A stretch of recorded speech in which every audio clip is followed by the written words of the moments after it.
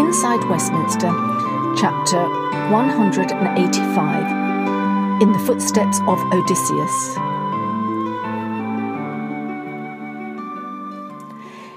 Even though there should have been some sort of celebration, as several momentous events had recently occurred, it was the anniversary of Potty's coming to power, and Hector had been safely delivered and was now a strong and squirming 4-month-old. Mandy had agreed to postpone any unseemly, over-the-top form of showy holiday, which she would normally have expected. "No," said Potty late on Sunday, as he was due to be driven back from Chequers to his poky Downing Street flat. "I'm afraid it'll have to be a few days in Scotland. Pity we've got the pandemic on, otherwise I'm sure would have been welcome at Balmoral. And anyway, it'll be a way of saying we love the Union and don't want monkfish to tear it apart." "Think it'll take more than a week's camping trip to convince that one," rebuked Mandy, but Potty simply chose to ignore that comment for the sake of not causing a heated discussion, which he had enough of every day of the working week. Anyway, Mandy had been expecting such news, so hadn't built her hopes up, and life at Chequers was pretty much one long holiday. True, the estate could do with a facelift if you had a spare few million, but given the circumstances, she couldn't complain. As her sister, Tara, kept reminding her, some people had all the luck. And Mandy had certainly been feeling she'd been shovelled more than her fair share lately. She'd even got quite used to living without a man being all that evident in her life, seeing Potty just for a brief 36 hours at weekends. It didn't seem to matter now that she had the other male in her life, Hector.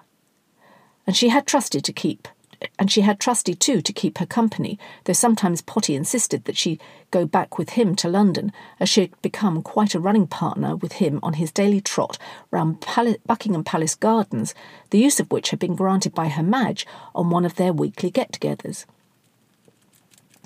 Potty had been glad that he'd grasped the nettle of his COVID experience and the drastic weight loss he'd suffered early on. Rather than pile it all back on, Mandy had seriously got a grip of his waistline, and it had worked, and he felt better, sleeker and sharper looking than he'd done for decades.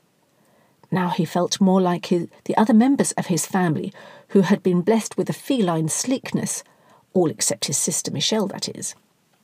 But there was still a residual puff to his breathing. Apparently that could be part of what had been called long COVID. "Oh well," he'd sighed over the phone one evening, "you can't have it all ways. And how are you, my love? After all, you had the dreaded C too." "Oh, thanks for remembering, but also followed by a 24-hour labour," Mandy said with a cheery laugh. "Anyway, how is the youngest TJ?" quizzed Potty. "Oh, being doted on by Ma and Pa and all the staff here," Mandy said. "You know, the military girls here are fantastic. They not only do all the cleaning and catering, but will turn their hand to baby minding too, and there's always at least 4 to choose from." "Well, you need to thank one of our predecessors for setting that one up," replied Potty, just pleased that Mandy was being looked after and wasn't suffering because of his absence. "I've booked us into a rather nice Airbnb on one of the remotest stretches of coastline in Scotland. I'll take that tent you got me as a joke birthday present, so we can always give the impression we're slumming it in that," Potty added, keen to get that problem out of the way. "What about the security team?" asked the ever-vigilant Mandy. "Oh, they'll sort themselves out, I'm sure. They're all ex-soldiers, so they'll be happy to sleep under the stars in one of their state-of-the-art sleeping bags. Those Range Rovers are pretty big too," Potty replied, sounding almost knowledgeable. But Mandy had been too busy cooing over the beautiful bundle of joy, so responded with a curt "fine."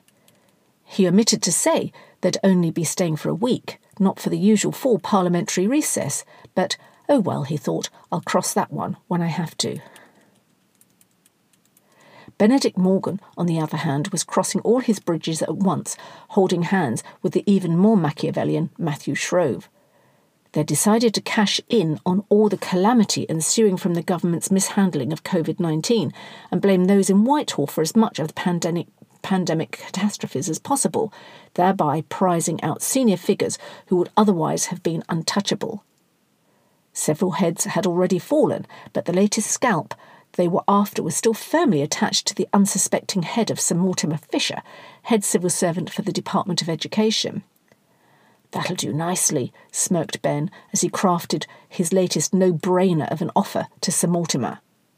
"Resign with dignity, get your name on the honours list, and receive a very substantial payoff as you gracefully move on to a life filled with luxury golfing holidays, fine wine, and good works with charities of your choice." Two top-ranking civil servants had got the chop recently, Sir Rupert Lester and Sir Arden Rudger. The former had gone quietly and was now £500,000 better off. The latter had unfortunately taken umbrage and was in the middle of an industrial tribunal, though Ben had chosen not to inquire about how that was going. "Who is next on my hit list?" Ben asked Shrove as their Machiavellian plans unfolded. They were well on the way to getting the Blob, aka the Department for Education, unclogged, and Ben had congratulated himself for insisting that William Gaunt be kept as its Secretary of State. Ben knew there'd be an almighty cock-up over exam results and the promised September return of all schools, under cover of which he could flush out those senior figures on his list in that department at least. He and Matthew Shrove had drawn up a plan last year and had managed to implement much of it. Potty had turned into the useful clown on the side and really hadn't got much to do with the real nuts and bolts of running the country. Tony Hancock was also managing the systematic degunge of his department, which was full of inefficiencies and lackadaisical attitudes, and was in the process of culling whole quangos and 500-strong government agencies. Public Health England had been given due warning that the chop was imminent, and he was drilling down on who exactly was responsible for the PPE fiasco. A new fit-for-purpose organisation was being created. He had decided that the world-class epithet had become rather jinxed, so avoided that description when he announced its formation, calling it instead a return to efficiency, which sounded nicely as though once upon a time it had indeed been efficient.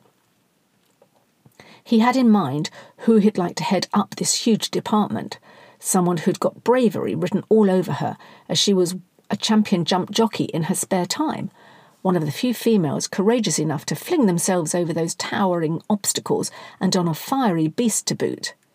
And conveniently she was head of the track and trace setup already, but he would check with the PM when he returned from his short holiday, and of course Ben, before even asking the woman.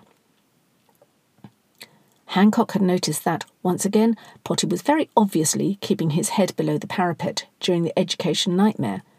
Indeed, he hadn't once made an announcement on the issue. Not once, he'd realised. "Not sure what planet Potty's on," he said later to his wife over a well-deserved pre-dinner G&T. "Who's on which planet?" chipped in his ever-alert daughter Pandora. "Cripes, Pandora," Hancock exclaimed. "I didn't see you there. And never you mind about that. It's grown-ups talk." "Well, I plan to be a politician one day, so the sooner you include me in conversations, the better," she articulated. "Well, that's as it may be, but it's way past your bedtime, so off you go, and I'll come up to read you a bedtime story when you're ready, OK?" replied her very patient father. Hancock continued once Pandora was safely upstairs. "It's quite embarrassing and very noticeable." "What's that, my love?" quizzed Hancock's wife. "Well, the PM is seldom seen in public. Mandy's decamped to live in Chequers, not that I blame her, and with much of the office staff's move out of Downing Street, the place is like a ghost town." "Well, that might be for the best," she said, adding, "I mean those stuffy offices and narrow corridors must be a COVID breeding ground. Didn't you get it from Corbyn's aide, Angus Miles, on one of his visits to Potty's Den?" "How do you know that?" laughed Hancock. "Oh, I have my spies," Clemmy joked. "Really? Who?" replied Hancock. "No, silly. I read it in the Post," she confirmed. "Crispin Dunk really does seem to have his finger on the Westminster pulse. You know, Potty's half-brother has recently had a little girl, and Somerset is gloating. It's all over the socialite columns." Ah, such news, jested Hancock, adding, I've got more important things on my mind, like all these quarantines being slapped on people we encourage to travel. I think we'll be paying a price for that.